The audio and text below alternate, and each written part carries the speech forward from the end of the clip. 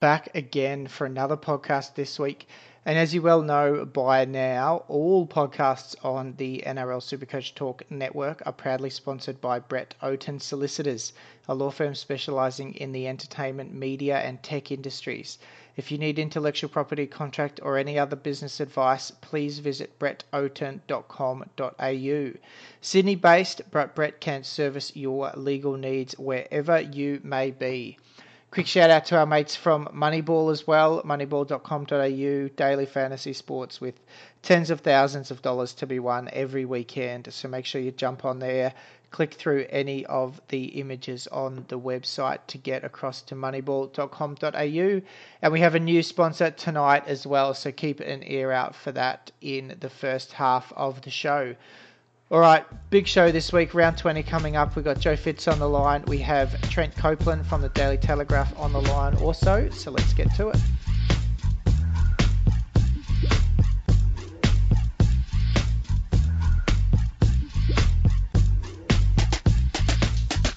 G'day guys, welcome back to the podcast for yet another week. Finally all the buys are over and it is smooth sailing here to the end of the season. Huge show tonight. Joe Fitz is on the line. Mate, nice to have you on again.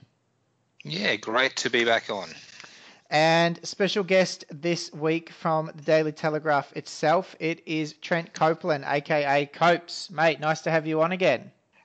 Boys, thanks for having me. So, geez, I am hungry. Oh, I could do that. Nick, will you serve the guest? Yes, well, yeah, he only came on once and made one stingy bet. Obviously, destroyed me with Smithy's averaging well over 15 more than Isaac Luke. So, mate, a bet's a bet. I owe you a steak. Next time I'm in Sydney or you're up here, we'll have to organise it for sure. Sounds good. Definitely. Lots to talk about. Mate, lots to talk about. How did you go, Copes, in round 19? It was a good week, but boy, it could have been better. I had 1,305 points, which ended up being pretty close to the norm at the top end of the tree. I didn't move up as many ranking points as I would have liked. I'm sitting in about 1,100 or 1,130-ish, somewhere around there, outside the keyring range, unfortunately. But I'm pretty happy with how things are going. My centres last week absolutely stunk it up. So hopefully they turn it around, the likes of Rapana, Walker, Laffey, and a few other little pods in there. So hopefully they turn it around for me in the run home. For sure, mate. That's a good position to be in, I think. I think you're poised there to make a run at the keyring. I was very close to you. 1302, jumped up about 400 spots to 1850th. Went in, had a 1328, so he's about 1300th. My downside for the week was I decided to trade Crichton. I figured he's gonna be done soon. I'm gonna sell him, and with a couple of dual positions, I brought in a good old Michael Morgan. He's a super pod. He averages 80 without JT, and then I'm pretty sure he was on 3 at halftime, and he ends up on 20. Cost me about 60 points. I didn't play for Feeder because he was coming off the bench and he had a pretty decent score. I didn't play DeBellin because he was coming off the bench and he had a pretty decent score. So it's another week of what could have been. But Joe, mate, you had a very good score and you are well back in the top 1,000 now. I am, mate. Good to see that my Tommy Turbo captaincy pick, got a few unicorn points to get me up to 1395. Still had Rapana, still had Mansour, stinking it up with a few mediocre scores as well. Could have been a little bit more, but yeah, not going to complain with almost 1,400 in a week. No, very good. I was cursing myself on Friday night for not VCing Cleary, and then I had the captain on Tommy Turbo as well, so very good score there. Very good score. And Copes, the banner curse is back, mate. We got Jared Hayne this week. We got him good. Yeah, good. Jeez, so I was happy to see that as well. But the banner curse, I've thankfully avoided most of the carnage this year. So keep up the good work, lads. Will do. All right, Fitz. Big show, like we said. Run us through the board bets quickly because we've actually worked it out, and actually, Copes and I are just going to be feasting by the look of it. Yeah, I might have to get Copes in as the judge on one of these things because I'm still dirty about it. But Nick, you're up against myself and Wennon overall for a stake. And we're both ahead of you in that, but we also bet that you wouldn't finish in the top 10,000, so it evens out. Now, Copes, I've bet Nick that at the start of the year, because Nick was like 60,000th after round one, that he would not beat Gordon Tallis's team. Now, Gordy's, been promoted in the Supercoach and the Courier Mail, his team. I don't think it's actually been active for the past 6 weeks. A couple of weeks ago, he had 5 active players playing and scored about 200. He's sitting almost 60,000, mate. Surely, in the interest of fairness, that stake bet's got to be wiped. Unfortunately, a bet's a bet, mate. I can't side with you there. As much as it's frustrating that you put your hopes and dreams into Gordy, he's let you down, unless you want to take it up with him. I tried hitting him up on Twitter, but the last post he made on that account was 2013, and he didn't get back to me. So unsurprisingly, yeah, all right, I'm gonna have to eat that one. Got a few over Wennon there. Elliot over Talakai. Wennon's got a bet with. Yeah, that was the worst bet of the lot, I think. I don't think Talakai's actually played since. Wennon up against Sangster, he's copping a flogging with that. Tommy's in the top 500. Daniel Tupou, Wennon versus Nick. Wennon thinks that Tupou is going to finish as a top 6 centre wing. I think he's currently 18th. So he better. What an idiot. He better turn that around. And a couple of ones that are outstanding. Me v Nick, I'm a Jesse Bromwich truther. I think he will hit 410k at some stage during this season, and that he will average 55 plus from round 19 onwards, mate. Where are you with Jesse Bromwich, Copes? I'm so thankful I didn't get on board. I was there around round 16, round 17. I know both Sanger and VK on the Countdown show gave it to me the week that he got 80 odd in the big buy round, and I had to cop it, but I'm pretty happy now sitting back knowing that I don't have to deal with his mediocre scores, and I don't need to burn a trade trying to get him out. Yeah, well, I mean, I've got to say, in fairness, he does have that one injury-affected score where he got injured in the first half against the Broncos. But, he's got but if you take that aside, he's got a 3-round average of 64. So that's why I was keen to get in at 55 plus for the stake. But, definitely not a top 17 player for sure. So just looking at the stakes, those that patently unfair bet that Copes has upheld leaves me at -2 stakes. Nick, you're +2 stakes. Wennon -2 stakes, and Copes, you've got one, as does your colleague Tommy Sangster, who Wennon owns one if the season ended today. Excellent. Yeah. This sounds very good. Couple of Saturday nights in a row at the Norman Hotel, I think, just eating free steaks. Beautiful. And Wilfred owes us all one anyway, so I'll claw one back that way. Yeah, exactly. All right, quickly before we get on to the show, mate, we had one of our members, Alice, contact us this week about a new product that he's got going out. Actually, Supercoach related product. It calls it the Sleeper Keeper. Sleeperkeeper.com.au. Basically, it's a Supercoach sweatshirt. So it comes in a couple of colours, black and grey, big bold letters on the front, Super Coach. So I can see this, mate, getting a lot of run in the bedroom. What do you think? Mostly on the couch, mate, with a handful of twisties and a beer or something watching the footy. But, it's good to see a bit of merchandising out and about.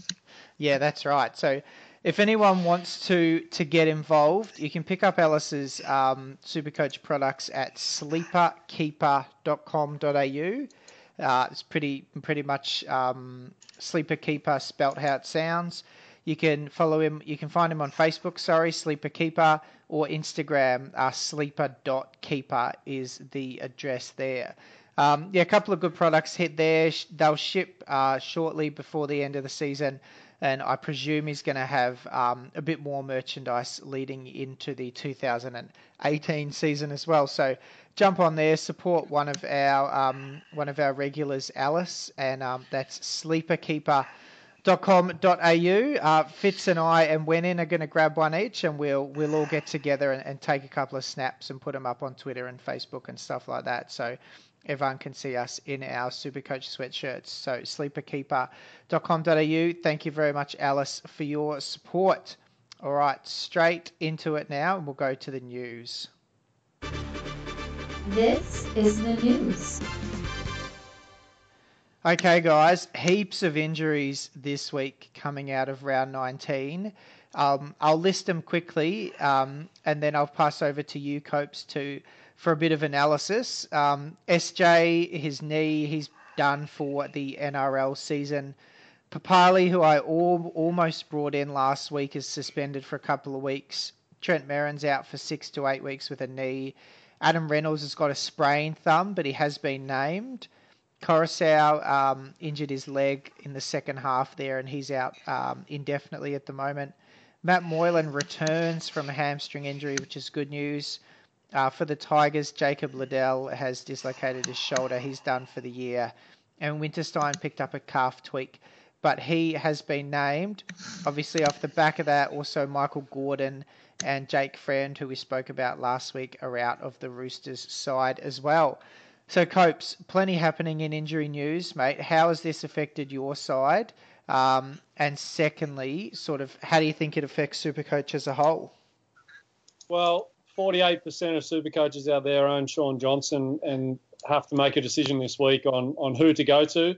Hopefully you've got some dual positions and you can swing in who you ideally want out of the whole of the Supercoach landscape, which is a nice luxury to have, but I'm sure we're all low on trades and it's not ideal to lose third overall point scorer. So this is a bit of a fork in the road moment for Supercoaches. Everyone in the top 1,000 are going to own Shaun Johnson if they've been successful this year.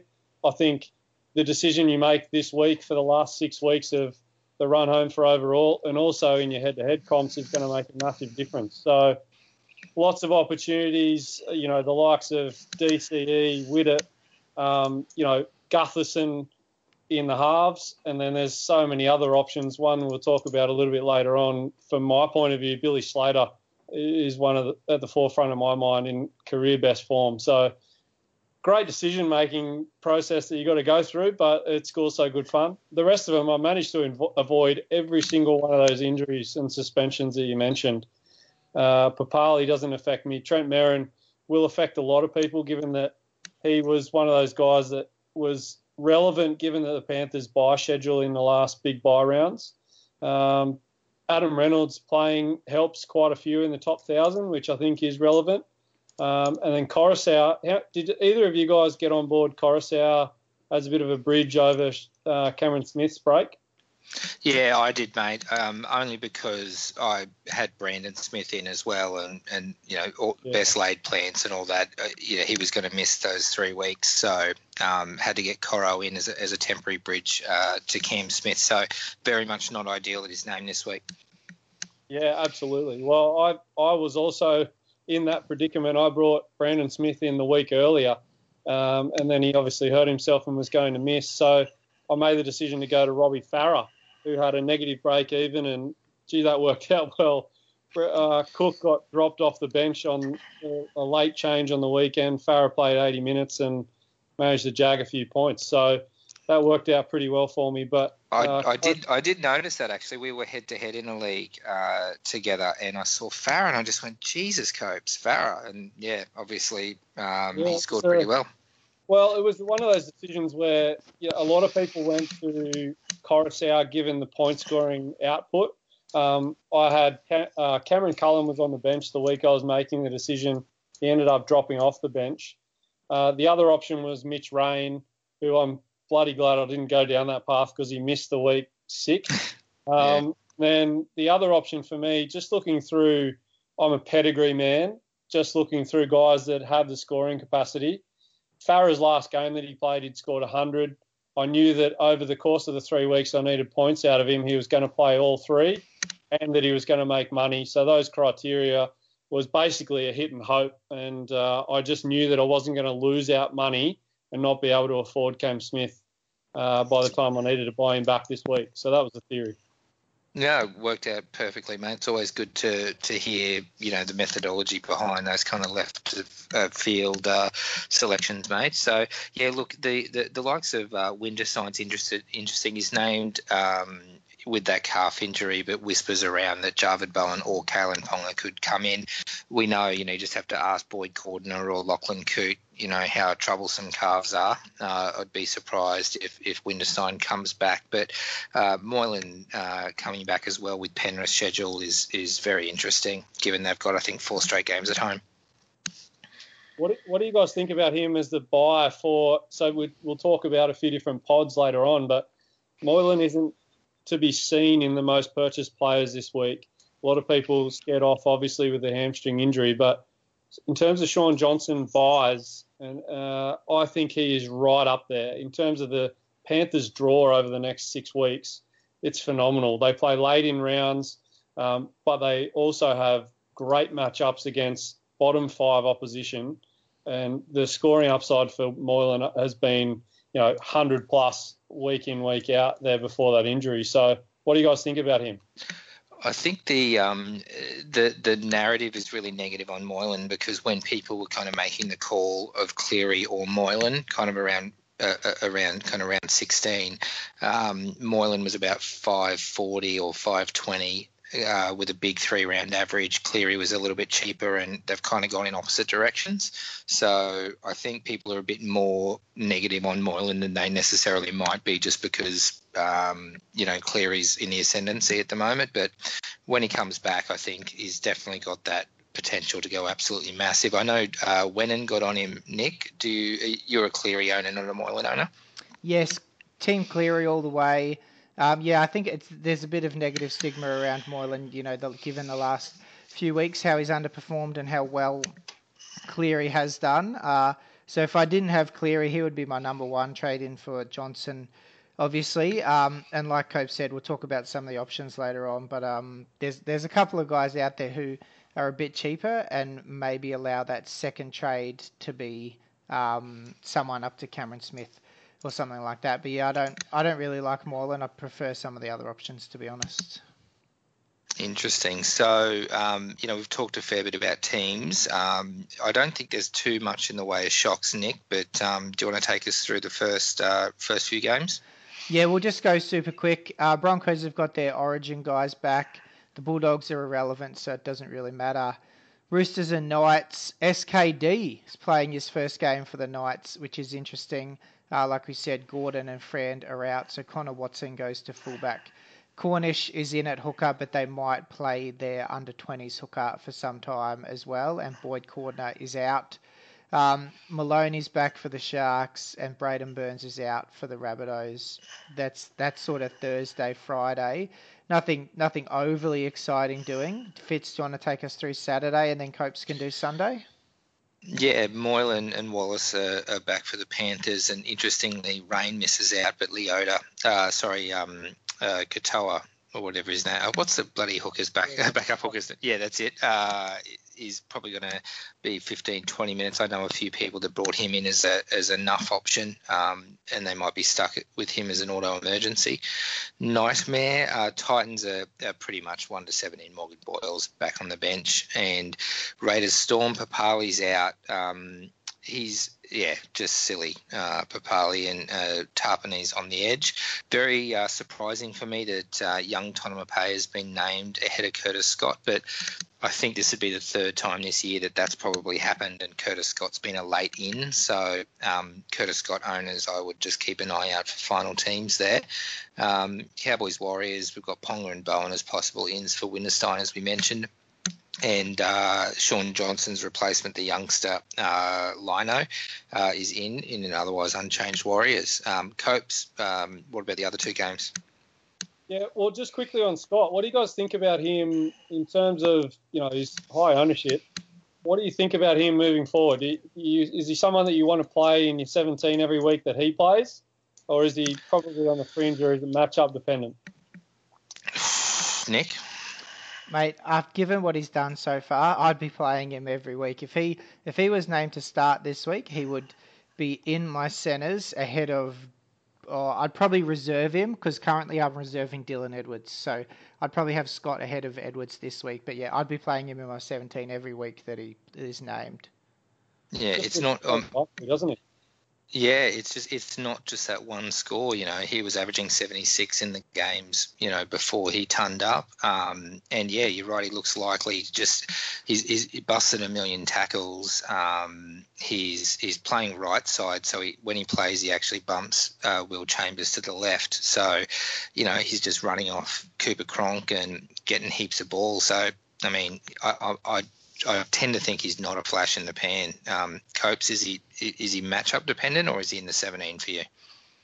He'd be matchup dependent for me, but he's a centre in the best team in the competition, and anytime you get an opportunity to play those attacking guys, or even the base stack guys, honestly, they have the upside of the best attack in the competition. So, yeah, he'd be very hard to leave out, and always one that, if he's going to be named on the bench and starting this week, make sure that that's part of your psyche moving forward, that you are around and aware of those team lists once they get finalised an hour before kickoff. Agreed. He's the perfect sixth centre wing, I think, if you got enough in that 7 spot, but, someone that you can play those matchups.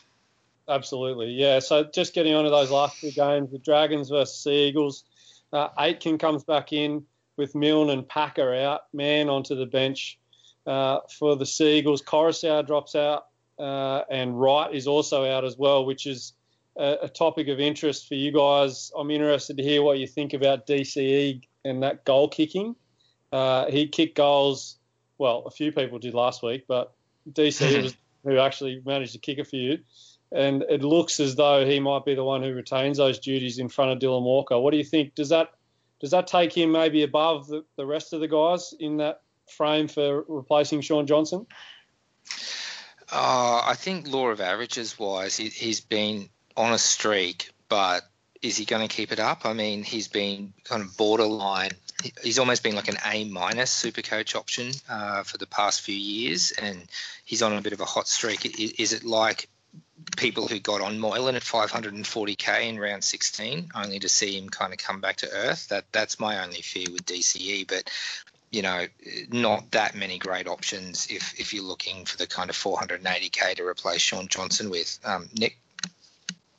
Yeah, look, he's an interesting one, isn't he? He never really figured in many discussions until Manly's bye schedule opened up, and now, we seem to be talking about him every week. 5-round average of 79, and like you say, kicking goals. He's up to 500k now, just 130k ahead of his starting price. So it goes to show that his form this year is not really indicative of historical performances, just given that his price is so much higher than it was at the start of the year. So yeah, look, I don't know if you could pay 490k for him. It's about the same price as Cleary, and I would much prefer Cleary, but I'd probably, to be honest, prefer DCE over Moylan. So yeah, he's probably sort of 3rd or 4th on that halfback list. Yeah, and the great thing is that the kicking duties probably, Manly are one of the highest scoring offences in the league. That probably takes him, and this was the discussion I had with a few people at the start of the year who were doubting Dylan Walker. Fitz, actually, you were on the Countdown show, and we were talking about this exact thing. Oh, I remember that. I remember when Fitz was on the Countdown show. Yeah, mate. Dylan Walker. If he does lose the kicking, is he still a kind of top 5 centre wing for you? Yeah, well, and that was the discussion.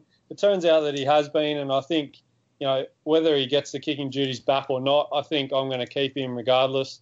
The thing with DCE is, on average, most of the good kickers, that average will be between 7 and 9 points a week. So if you are talking about DCE as a trading option before that, and then you add on 7 to 9 points a week, then you're talking proper top-tier halfback for the run home. So in my opinion, it certainly does make a difference. Anyway, let's move on.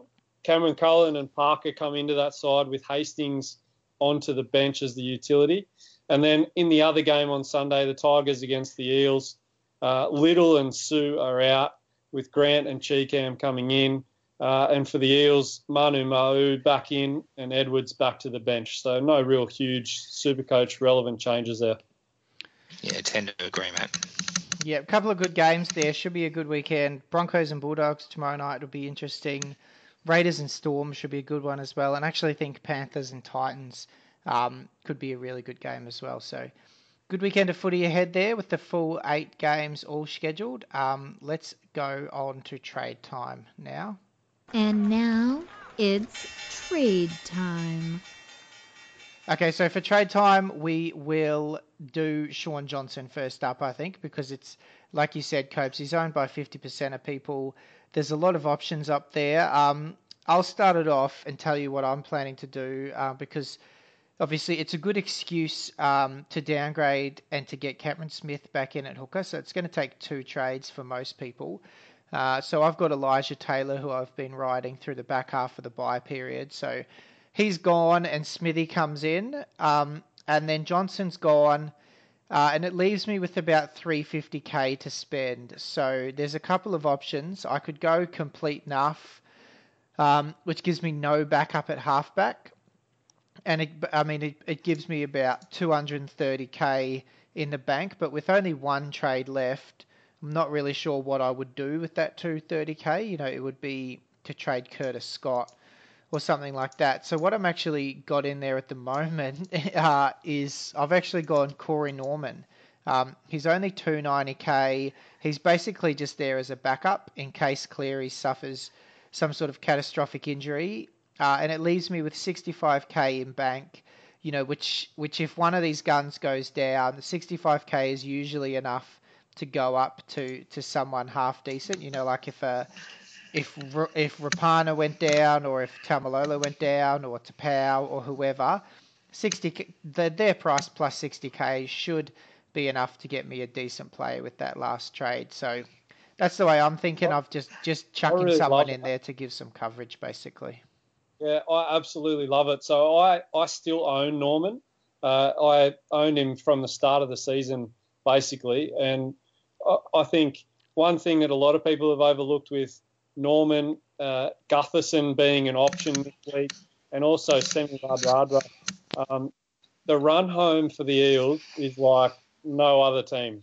They play, listen to this for matchups, Tigers, Broncos is going to be a tough game. Then they have Bulldogs, Knights, Titans. They play the Broncos again.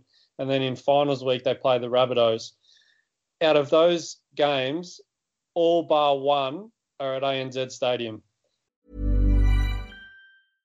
Hey, I'm Ryan Reynolds. At Mint Mobile, we like to do the opposite of what Big Wireless does. They charge you a lot.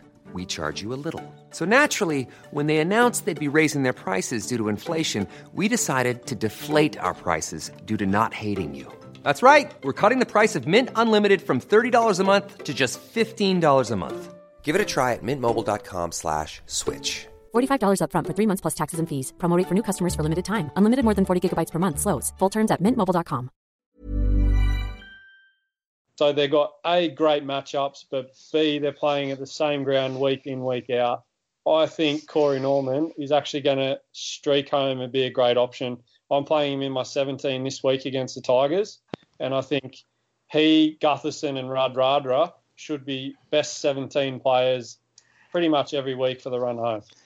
Yeah, look, just to close it out, Fitz, before I hand over to you. So, yeah, I think good option, definitely, Copes. I hadn't really looked at his draw, but I'm quite happy with that. So, and I'm playing him in my 17 this week, and I'm actually playing Dylan Edwards as well. I'm playing both of them ahead of DeBellin and Cam McInnes. I think there's, it's time to sort of play for some upside. Those Dragons boys have been solid, but not spectacular. So yeah, Corey Norman, he's my man. What about you, Fitz? I'm going to try and get Cameron Smith back into the side with Shaun Johnson. I think, from with the time of year now, obviously we're really short on trades, and we've really kind of talked out some of those expensive, highly owned premium options. So, if anyone's looking for pods, whether they're, particularly if they're head-to-head players, but someone, on the fringe of the top 1,000, which, I'm slightly inside and you two are slightly outside of it, wanting to get that key ring, looking for pods. So we've got a bit of a list of, Shaun Johnson trade options for pods. Anthony Milford obviously came back with 60-odd against the Knights on the weekend. He's only 5.8% owned, probably has the best pedigree of all kind of low ownership halves at the moment. Ash Taylor there had a big game on the weekend. He's only 324k for, speaking to what you were saying before, Nick, about if you need that extra cash to go to Cam Smith. Pierce, Morgan and Hunt as alternative options. I mean, Ben Hunt's only 1.5% owned. Certainly has the pedigree as kind of a low-end keeper for sure. Copes, if you weren't going the direction you are with Shaun Johnson, any of those five guys jump out at you in the halves? Yeah, well, Milford is the one that I'm still considering. So whilst I'm going to, at this stage, go down a different road, Milford, to me, 5.8% owned doesn't tell the story. The only reason why he's not 50% owned at this point in the year is because of the shoulder injury. So it is all about risk. Whether you want to take on the chance that someone like a Josh Papali shoulder charges his shoulder, and then that could see the end of his season and needing surgery. Obviously, we don't wish that upon anyone, but you can put all the strapping you like on a dislocated shoulder, and just the mechanism of that injury, it takes one contact or one moment where he's trying to force his way out of a tackle like he loves to do, and that can pop straight back out again. So with trades dwindling down, I can see why he's maybe not the top option at this point. But he would be the one, if I was going to go in the halves, he would be the one that I would go for. Yeah, I tend to agree as well. And a lot of talk around Mitchell Pearce. Obviously had a good streak there in kind of the first third of the season, but I'm worried about Jake Friend not being there. Obviously, Michael Morgan we had a laugh about before, great average with JT, except when he doesn't, which happened to be last weekend. So, Nick, you were talking about moving Elijah Taylor around and doing some stuff with your hooker position. There's a couple of guys here that I think have pretty decent pedigree that if you're not wanting to go Cameron Smith, you can bring Coruscant down into your 5/8 position, or if you've got, that free slotted hooker, Isaac Luke and Nathan Peets. Any interest there, mate? No, both duds, mate. Duds. Absolute duds. Well, yeah. It's Smithy or nothing. Yeah, exactly. It cost me a stake. It's Smithy or nothing. If you've already got Smith, good on you. I'd be looking elsewhere. All these names look too familiar. I had Milford at some stage this year. I had Taylor. I had Pierce. I've got Morgan. I had Luke. I've had all these guys at some stage or another, but no, I wouldn't waste your time with Luke and Pete's at the moment. I'd go with Smithy and hope that you can ride him out for the rest of the year. Well, just chiming in on Luke there. So I think the one thing that he will gain that people maybe not have seen earlier this season is the kicking duties without Shaun Johnson. So much like DCE, it gives him probably that little bit of a nudge forward in terms of his scoring capacity each week. So that's something to consider. And he's scoring, bar injury, in the last 4 to 5 weeks, whilst it wasn't good enough to save you the stake bet, it was, he scored 75, 68, 69 and 68 in his last 4 proper games. So the scoring capacity is there, but you take Shaun Johnson out of any side and those points aren't going to be scored as frequently. So that's something to consider as well.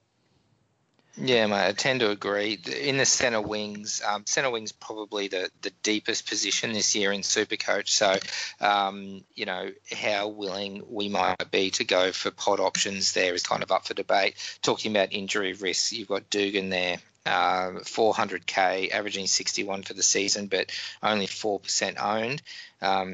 People, like rats from a sinking ship have jumped off Tim Laffey. He's only 3.5% owned, but given that he's only 380k, that might be a pretty good value bet there. I can't. All those fools who brought Laffey, wasn't Wen in one of those? Oh well, Wen and Catfish got him. Well, that's why they haven't been on the Countdown show, mate, because they don't know what they're talking about. Well, Copes is chiming in here, mate. What do you think, Copes? Laffey seems to find his way onto my team sheet every week, mate. So, unfortunately, he did the old American sports thing where he played for his contract, he signed on the dotted line, and he's gone ever since. Yeah, that's true. With all due respect, I think he's certainly nowhere near his early season form, but neither are the Dragons. So I still back him in. I certainly wouldn't be selling, because having a guy with 120-point upside with only 3.5 ownership, that still is an asset in my back pocket that I want to use at the right time. So he would be my pick of the three guys that you're mentioning here in the centres, that's for sure. Yeah, with Tupou, it's interesting. We make stake bets on the podcast, on the Countdown show. You guys eat your hat. I've got a sneaking suspicion, mate, Laffey might have cost you a few hat meals. Yeah, well, see, we've brought in the wig, right? So 2 weeks ago we brought in, I felt like it was getting to the point where boys were just sort of throwing out eat my hats at will without any penalty. So I brought in this fluoro pink wig. It's horrendous. And I had it on the first week. I was the one who copped the penalty. And last week I was supposed to come on your podcast and I was sick. I also missed the Countdown show. Sanger was the one who made his prediction was the worst out of the bunch. And he dogged it. No wig. Typical. I could not believe it. Absolute sook he is. I'm gonna make sure he hears this part of the podcast as well. So anyway, no, I think Laffey's been pretty good, 50s, upwards of 60 on good weeks, and then hopefully with a couple of good matchups, the Dragons have a great run home as well. He can maybe find his mojo again and get the offload back, because he had some strapping on his elbow around the time where I bought him, and that's now dissipated, but he's put the offload away a little bit. So hopefully that comes back at some point. I agree, and I've got to say I can't recall if VK's put the pink wig on, but dead set swimsuit model if he does, right? Yeah, there'll be people after him, that's for sure. The male model. Awesome. Indeed. At fullback, Copes, you were talking about Billy Slater before. He's on the high end of kind of pod ownership with 8%. He's the most expensive player in the game so far, but you alluded to career best form. I mean, he's phenomenal right now, isn't he? Oh, yeah. I mean, some of the things that I've picked up on in the last couple of weeks were interviews by him, but also his wife was on the lead up to Origin talking on the field, and listening to those sort of insights for me about his wife saying things like, it's been a couple of years since Billy hasn't had any niggles to worry about. He has been going into games fully fit, fully healthy, just worrying about his role in the team and when to pop up and where to pop up and playing his role. That for me is the sign that this guy is absolutely flying and confident in his body again. So for me, and it shows on the scoreboard, his scores are just phenomenal. His 5-round average is something like 91. And in terms of replacing Shaun Johnson's scores, you get the fullback with the name Billy Slater in the best team competition, and I think you got yourself some pretty high upside. So that for me is the best avenue to replacing Shaun Johnson. Yep, totally agree. And, I've somehow thought Will Hopewade was worth discussing in this podcast, but I have to apologise in advance for that. So let's move on. Going through the injury list before, I mean, not just Shaun Johnson, it's Merrin, it's, a whole bunch of people, even, Reynolds, if you're a bit worried about how he's going to go on with that thumb injury. I'm not sure whether it's worth kind of looking to sell any healthy players, but Nick, anyone on the radar there that you'd be looking to dump? No, I think like you said, most of us are so low on trades at the moment. We're selling anyone who's injured. But if someone's healthy, if they can provide a body, you just keep them in the side. I mean, a few people are selling Fui Mayano. Maybe if you've got 5 or more trades left, that's fine. You can either upgrade him or cash him in or something like that. But people like us who have only got 3 trades or left, he'll just sit there in my centre wing for the rest of the year. Had a pretty poor score on the weekend, but apart from that, he's been okay. I mean, if you look at the top 10 sold list, SJ, Merrin, Coruscant, Friend, Papali, Gordon, they're all injured. And then you've got BJ, Dylan Edwards, and Cameron McInnes. So, yeah, I'd just be letting those last three guys just sit in your team. They can provide coverage if you get desperate. But for me, it's just selling injured guys now. What do you think, Copes? Yeah, I couldn't agree more. I mean, I'm sitting on 6 trades left, which I think I'm amazed that I have that many, to be honest. But from me, looking at it, there's 7 weeks left. So if you're running low, like 2 trades or 1 trade, or heaven forbid you've run out of trades, you've got a long way to go to navigate injuries and suspensions that happen each and every week. So don't be trading right now other than trying to finish your 17 in terms of your best on-field team. If you have the luxury with 3 weeks left to nuff out someone, then by all means do it. But the flexibility that someone like Fuimaono provides at the moment, yes, you could nuff him down and take the cash out of him, but the flexibility he provides with someone like Angus Crichton and Tohu Harris, it's invaluable if injuries do strike without needing to use a trade to cover someone. So I think that's something to remember as well. Dual flexibility is just as important as AE nightmares. Yeah, I agree. And last year, a lot of people kind of braced themselves and saved trades up, and it was relatively healthy for most of the guns to end the season. We're already seeing guns start to wear down and get injured as well. So a lot of people are going to be caught short if you don't have that depth or at least one sneaky trade to hold on to for the run home. But it's not just about that. It's, I distinctly remember Andrew Fafita ear bashing a referee at junior footy, and all of a sudden I've got 450k sitting on the side and I can't get rid of him. That's one of the things. Obviously that doesn't happen every day, but these are the sort of things that can happen. It's not just about did a player get injured on the weekend. There's any number of different things. So having some trades there is great, but as you say, getting your best possible 17 as quickly as possible is always your first priority. Yeah, you just reminded me, actually. It wasn't just Fafita. It was, Corey Norman, Kieran Foran went away towards the end of the year. Even Vadavai and Lafai kind of got stood down and missed games towards the end of last year, and that obviously has an impact as well. So, yeah, good to keep in mind. Definitely. All right, what are we thinking for vice-captain, captain this week? I'm thinking I don't have anyone in the Thursday night game, and I don't have anyone in the early Friday game. So I'm thinking just straight C on Gallen. If I do go VC, I'll VC Gallen and Captain Smith, but I don't think that there's much that I can do from a loophole perspective to make it worthwhile. So I think I'll just straight C Gallen at this stage. Copes, what are you looking at? Yeah, well, as you well know, boys, I write a captaincy article every week. Buggered if I could actually pick one myself, but I might break the paywall for you boys. I know you'll be happy about this, Nick. I wrote an article literally 2 hours before we came on to record this for the captaincy stuff tomorrow. I think Anthony Milford, number one vice captain's choice if you own him. Going up against the Bulldogs, he's playing at home where he averages 75 points across something like 40 games. Andrew Fafita, I think, is a great VC option this week. If you've got a late captaincy option in someone like Taumalolo against the Warriors, Cameron Smith even against the Raiders, or Marty Tapau in one of the Sunday games, Andrew Fafita looked back to his junk time best last week. 5 offloads in the last 10 minutes, and he looked like he had a bit of a point to prove.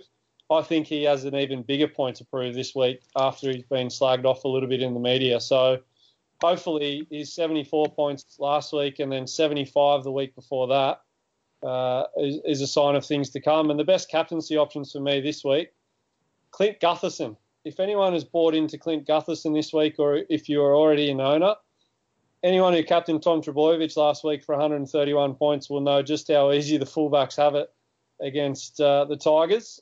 And I think Gutho, with the added kicking duties, he could go berserk this week. What do you guys think?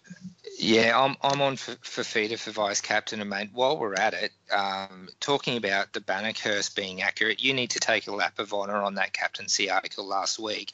I did set, just from memory, I'm pretty sure just about every single person you wrote about in that article turned up or close enough to, mate. So that was just absolutely wicked how accurately you got that. Well, every now and then a blind squirrel finds an acorn, mate. One of those weeks where, for me, I had Cleary as my number one VC choice on the Friday night against the Warriors. That could not have worked out any better. And then the three skippers were Mannering, Gallen and Trbojevic, who all got pretty close to the ton or over it. So, yeah, it was a nice one, but there's been plenty of times where I've got it wrong. That's for sure. No, I don't remember them at all. This week. Gutho for sure. All right, Nick? Yeah, mate, Gallen. I'm looking Gallen, straight C, but Copes makes some very good points there on Milford as the vice captain. I think that's a very good option. Sorry, Joe, but I know you were on the Countdown show that one time, but I think the Bulldogs are going to get absolutely smashed tomorrow night, and I think Milford's going to tear them apart. I just hope the tears don't freeze to my face at Suncorp as I'm wearing the blue and white jersey, mate. It's going to be nice and chilly and windy, but yeah, I'll be there cheering the boys on. Oh, mate, that will need all the support that they can get. All right, let's roll straight through to question time, and Fitz, take it away because we've got a couple of questions here for Copes. Yeah, we put the word out that you'd be on Copes tonight, and Carlos the Dwarf, very interested. What's your biggest Supercoach mistake or regret this year other than appearing on this podcast? That's a bit harsh, but there's lots of them. I mean, the day that I locked in my team, first lockout day of the season, I made the decision to go up from Paul Vaughan and not start with him. I made a bold selection. I remember telling you guys on the pod actually that week leading into round one that I was going gutsy and I was going to start Felice Kafusi on my field as my second front rower. That turned out to be a fantastic decision, but the worst part about that was it was to forego Paul Vaughan and spend up bigger in my second row. So he has been one of the great buys of the season, and I probably looked past his pedigree a little bit too much in looking for another gem elsewhere. So for me, it's been missing Paul Vaughan and plenty of bad captaincy decisions along the way as well. That it'd have to be tough sitting next to Sangster on the Countdown show every week, and he's the bloody cat that caught the canary riding Vaughan as a St George supporter throughout the year.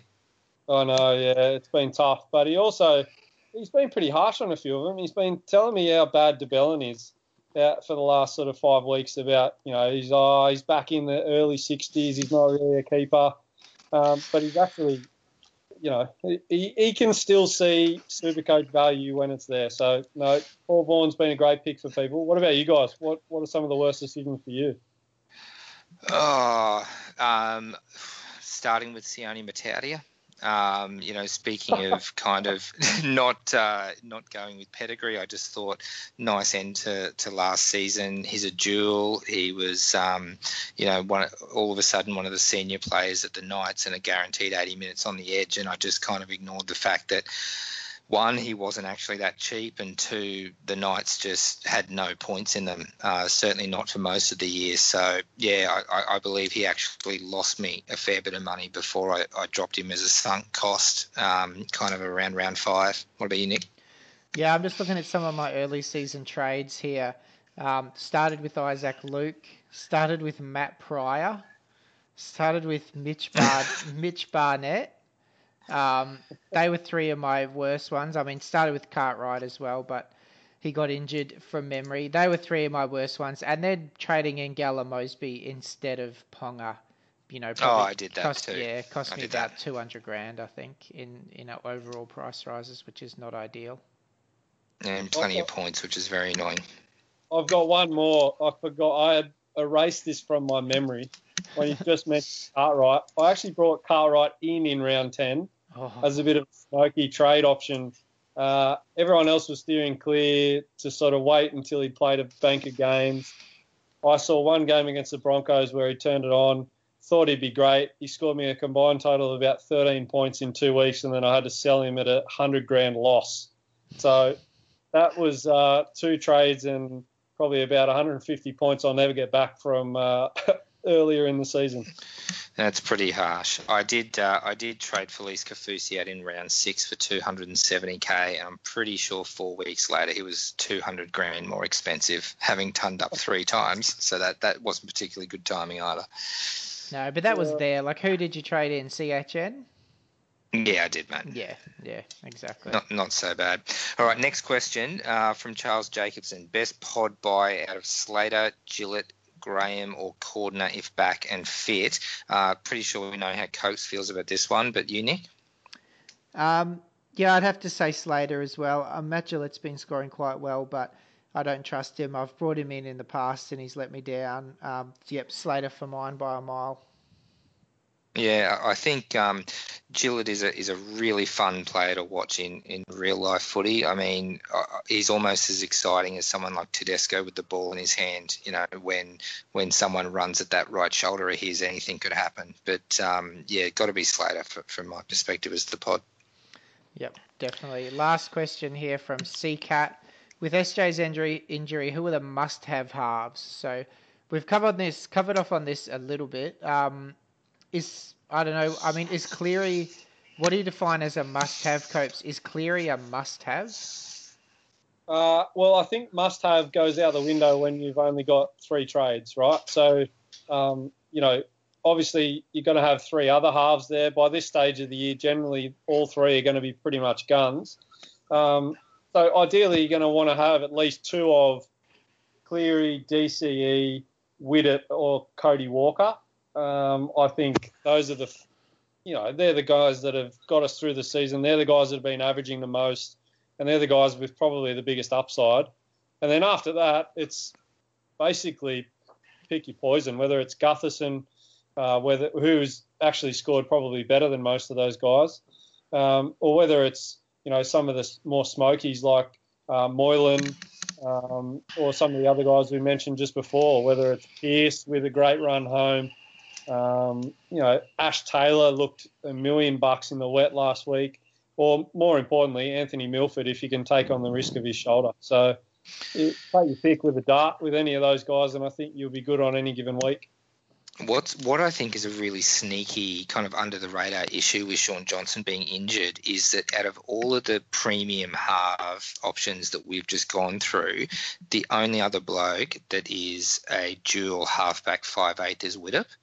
I think what a lot of people are finding now is that Shaun Johnson, they can only replace with a halfback or a 5'8" because, they've got the Cody Walkers or Milfords or Pearce or Cleary that are either single position players or they're dual kind of halfbacks and centre wings and stuff like that. So I think it's that loss of flexibility as much as Shaun Johnson's kind of raw scoring output, which is going to be an issue for teams moving forward. Yep, agreed 100%. That's why, I initially, I can't even remember what I wanted to do, but I had some plan in mind about someone who I was going to get to come into 5'8", and looked at my team and I was like, I've got Johnson in halfback, that's fine. And then I was like, shit, actually, I don't have any options here. It has to be someone who's a halfback. So it, wasn't not ideal, but definitely hear what you're saying there, mate. All right, we'll begin to wrap it up now. Copes, do you have any special leaving remarks or hot tips for us for the rest of the season? No. Firstly, thanks for having me on. Maybe just one more pod, who I just was researching for the stats article this week. He had his hair pulled pretty badly last week, and that's Aaron Woods. His form in the last 6 to 8 weeks has been phenomenal.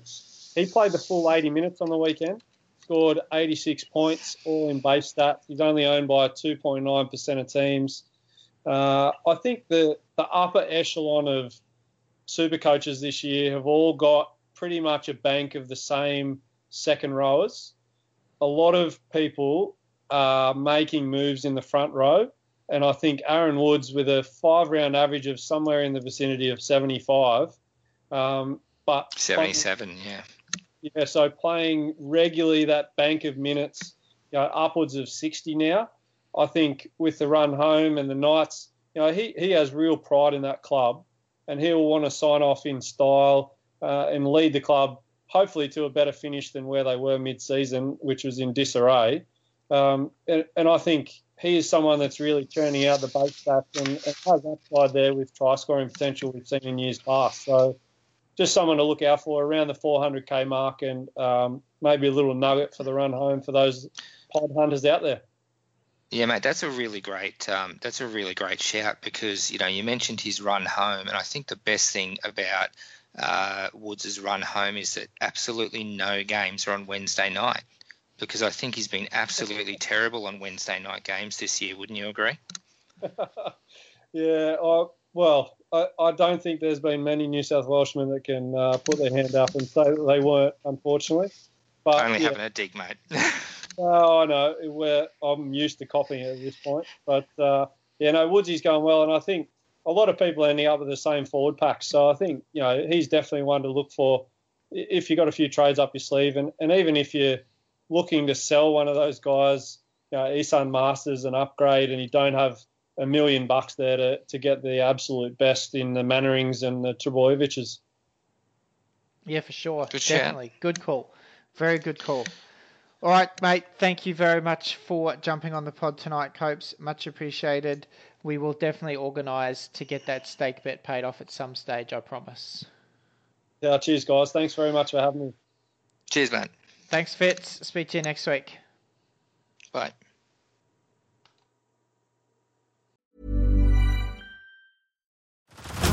Head over to Hulu this March, where our new shows and movies will keep you streaming all month long. Catch the award-winning movie Poor Things, starring Emma Stone, Mark Ruffalo, and Willem Dafoe. Check out the new documentary, Freaknik, The Wildest Party Never Told, about the iconic Atlanta Street Party.